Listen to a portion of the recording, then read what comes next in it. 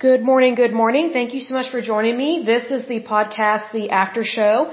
I'm your lovely host, Lesley Sullivan, and today is episode 17. And again, I'm reading from some of the cough drops that I've been taking for this cold, which I am recovering from, thank goodness.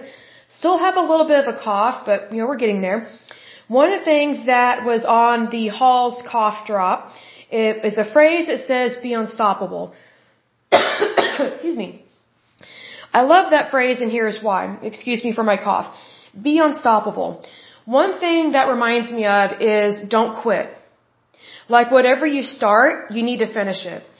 I know that sometimes for me, it seems like I want to start something, and then I start it, but I don't finish it because either A, I'm not sure what to do, or B, I'm not really sure if I want to continue doing it. Like I kind of lose my, my hope a little bit sometimes.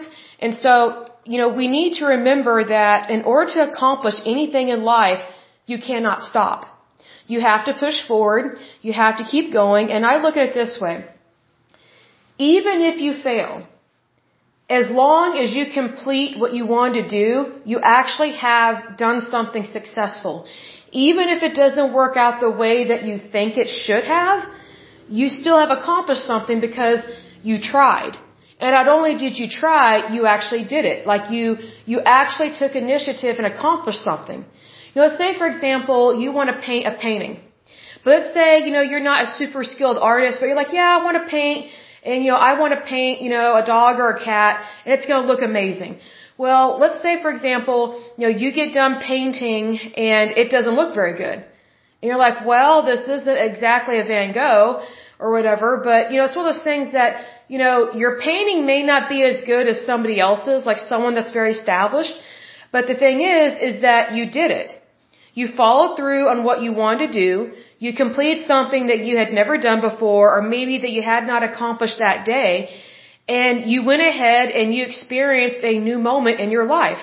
Something as simple as painting. I'll give another example, if you've been listening to this podcast long enough, you know that I was raised in a Wrath of God, Church of Christ, kind of hellhole religion. And so I very much wanted to learn anything and everything about my vehicle that I was driving. But our dad did not want us to know anything about our vehicles. That way he could manipulate and control us and always go to him for everything. And then he would get mad whenever we would go to him for help. It's like, well, you didn't show us how to change the oil. You didn't show us how to do anything. You said we need to come to you because we're women. And then you shame and blame us for being women and or coming to you for help. So what I did was I called up one of my dad's friends and I said, hey, can you show me how to change my oil? And he said, sure, I'd love to. Well, my dad got really pissed off about that. Excuse my language. He didn't even want me to know how to change my oil in my 20s or my 30s. I was like, I'm going to do this because it's my vehicle. It's in my name. I'm going to learn how to do this because I want to change my own oil. And so my dad's friend showed me how to change it, and my dad was furious at this, even though I was well over the age of 18. And it's one of those things that, if I had allowed my dad to still control me like that, I would have never really understood my vehicle. You know what I mean? And I would have never pushed forward. And here's the thing, my dad is a baby boomer, just like my mom. But my dad was raised, kind of half on, half off Church of Christ. They were not really religious people. Although when my mom and dad decided to have children and have the so-called quote unquote nuclear family, which is a complete joke, they decided to all of a sudden become religious. But they were not religious when they met, and they were not religious when they got married. My dad was Wrath of God, Church of Christ, and my mother was Catholic, but neither of them were practicing their religion when they met. Neither of them were practicing their faith when they got married. And then the question or the battleground of religion did not come up until my mother got pregnant with my sister. And my dad won the religious battle for some stupid reason. And my sister and I were raised Wrath of God, Church of Christ, in a small hick town, which it's no longer a hick town. It's more like a small city. But needless to say, it was very racist, very bigoted, very religious, and it was a farming community. And I gotta tell you, when you've got crazy hick farmers that are extremely religious, and don't really know how to treat women and children, it's scary. Like it's not a pleasant place to live. And I have no intention of ever going back there to live, ever. Like I left for a reason. But anyway, it's one of those things that, within that Wrath of God Church of Christ, they purposely keep women ignorant so that way they can control them and manipulate them. Well, here's the thing. One great way to break that chain, to get unshackled from that, to get unshackled and free from any type of indoctrination, is to be unstoppable in what you want. And so one of the things I wanted was to be independent and resilient, to live my life the way I want to, and I want to learn things. I want to know about these things. And so it's one of those things that you have to get away from the bad to go towards the good. Otherwise, you're just going to continue to have a soul-sucking experience, which is exactly what it was being raised Church of Christ. And so you really have to look at things from, okay, what is holding me back? Because whatever is holding you back is what is stopping you. So that's how you know when you, how to describe this? That's how you know that you have to be unstoppable in your life to do what's right, to push forward, and to know what you want, and to get what you want. Because me personally, I just wanted to get away from everything that was bad, because I know I can't change my parents' thinking. I can't change the way I was raised. I can't change the church I was raised in. I mean, those people are on their own. I mean, they've read the Bible, but I have no idea if they're going to heaven or hell when they die, and I don't care. I don't care. Like, I find it very odd whenever people read the Bible and yet they're still jerks, they're still hateful, they're still mean, and they're bigoted, they're sexist, they're piggish, and they're just unbelievable discrimination, and it's just like, wow, you obviously do not know the will of God, you do not believe in the goodness of God, you think you're saved and everybody else is going to hell. And so that is exactly, it was one of the biggest problems with Church of Christ, is that they think everybody's going to hell except for them, but especially Mormons and Catholics. And it's like, well, kind of odd because my dad married a Catholic. So, I mean, the battleground of religion was really tough in our house. Like, it was very difficult to celebrate any kind of holiday. It didn't matter if it was Christmas, Easter, Valentine's Day. Christmas and Easter were always kind of tense because it always felt like my dad was shaming and blaming my mother for being Catholic. And then when she actually started practicing her faith again, there were some tiffs that they had, so I'm surprised she stayed with him, because I think she could have married someone kinder and nicer in regards to religion and things of that nature, but they got married for a reason, and they must have loved each other to have gotten married and to stay married. But it's one of those things that it's like what I've said in times past, when you have two dysfunctional people get married, they have a dysfunctional family. And so it's one of those things that, when you recognize what you're raised in and you know what you need to do to be successful, that's when you become unstoppable. And when you're striving for something better, you want a better life, and you accept nothing less than God's best. And what's interesting is the more that I strive to have nothing less than God's best, the more resistance I get from bad people. And it's like, well, they're not my problem. God can deal with them. Whereas in times past, when I was weaker in my faith, I was always trying to deal with all these bad people, and I was taking on that responsibility. It's like, it's not my job to correct these people. Like, we live in a Christian country, and if someone doesn't want to be good and true, well, that's their stupidity. I mean, they have I don't like to say they have every right, but they have a choice to be evil. Just like they have a choice to be good. Well, we have churches everywhere, littered all over the United States. They're everywhere. So there is no excuse for someone to not be Christian. There's no excuse for people to be bad, because we have churches everywhere. We have freedom of speech. We have freedom of the press. We have Bibles. The problem is these really bad and turbulent cult indoctrinations that hinder people from being their best. And I think that's very, very awful when someone is not given the opportunity to be their best. And so I know what it feels like to be treated that way. And what's interesting is that in the previous podcast, we talked about what the word resilience means. I came across another definition that I found to be very interesting. It says psychological resilience is the ability to cope mentally or emotionally with a crisis or to return to pre-crisis status quickly. Let me read that again because it's really good. Psychological resilience is the ability to cope mentally or emotionally with a crisis or to return to pre-crisis status quickly.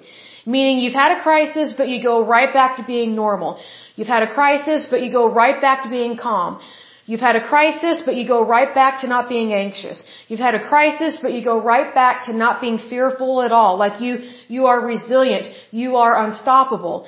See, what I find very interesting about all these different forms of religion that are just extremists and just weird and suppress people, they very much love it when people are not resilient in any way, shape, or form, because they know that if someone is not resilient, they are easily stoppable.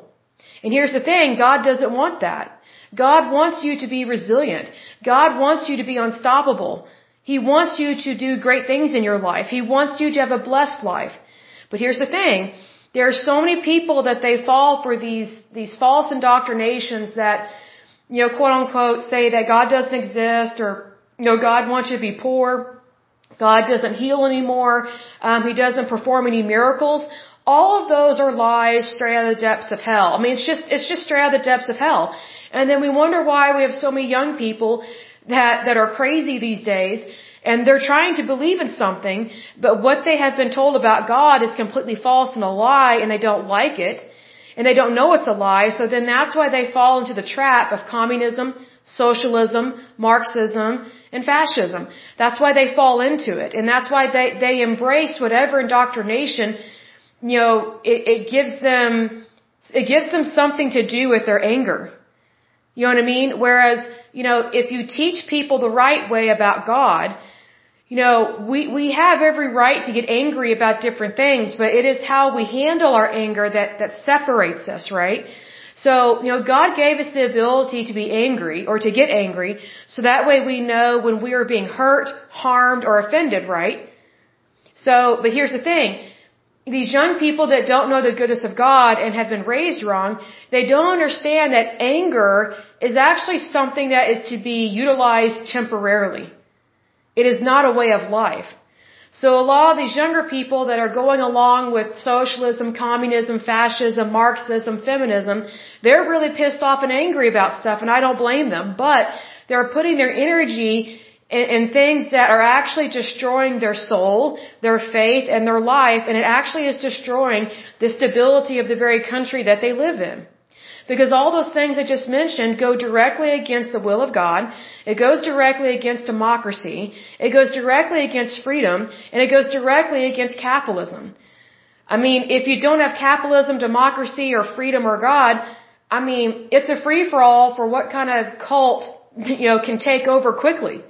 It's kind of like when Saddam Hussein and one of those other leaders was taken out, it created a vacuum for all these little mini terrorist groups to spring up. It's like, okay, you basically got rid of the wall, which was not a very good wall in terms of leaders, but you got rid of the wall that was holding back all these really bad terrorist groups. And so then when those leaders were killed, of course there's going to be a power struggle. Well, that is exactly what happens when you get rid of God. And when you get rid of stability. You have all this evil stuff that percolates, and then it just explodes in terms of taking over different civilizations, different societies, different countries, different villages, different cities, and then they start forming their own militaries, but it's not to defend the poor or the oppressed, it's to actually create poverty and to create the oppressed. So, needless to say, it's important to be resilient and to be unstoppable, but for the right reasons.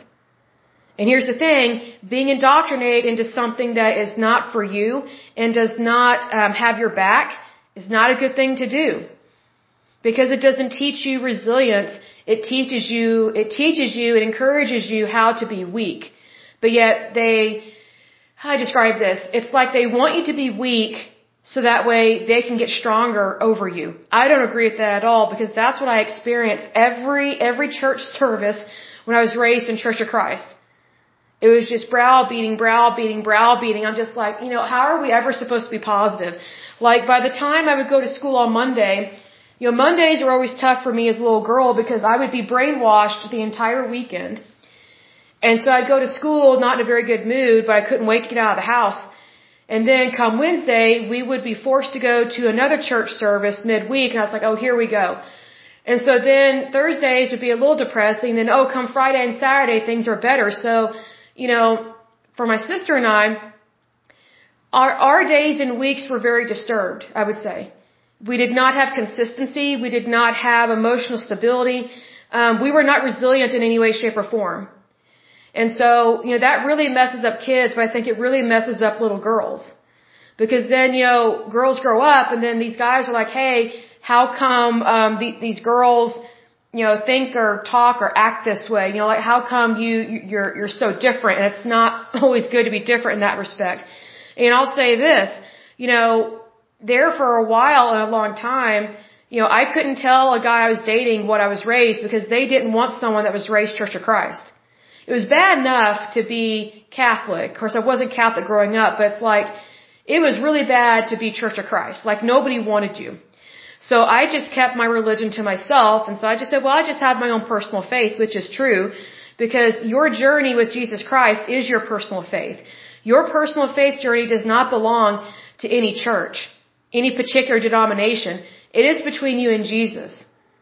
Just because you may attend the Methodist church or the Episcopalian church or the Baptist church, whatever the case may be, your relationship with Jesus isn't Baptist, it isn't Episcopalian, it's Christ-centered.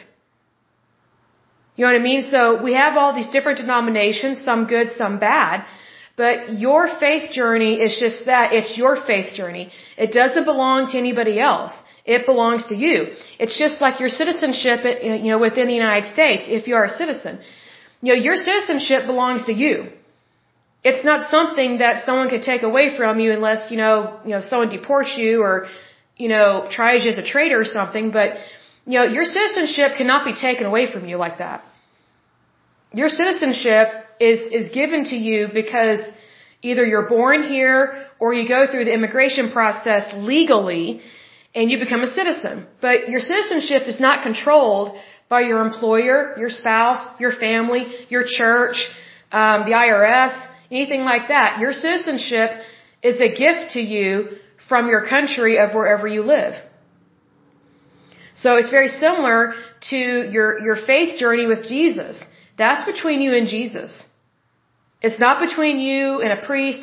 It's not between you and the Pope. It's not between you and your pastor. It's not between you and a prayer group or something. I'm not against those things per se. I'm just saying that if more people were closer to Jesus on a personal level, then they would be able to recognize this bad stuff and say, hey, we're not worshiping like that. We're not going to be a part of something that just indoctrinates people or our children. We want them to know who they are in Christ Jesus because it's only within Christ Jesus that you have true freedom. And that's why it's so important to understand that, when you are a believer in Christ Jesus, it's all the more important for you to be resilient and unstoppable. Because if God be for you, who dare be against you? I will go ahead and end this podcast, but as usual, until next time, I pray that you're happy, healthy, and whole, that you have a wonderful day and a wonderful week. Thank you so much. God bless and bye-bye.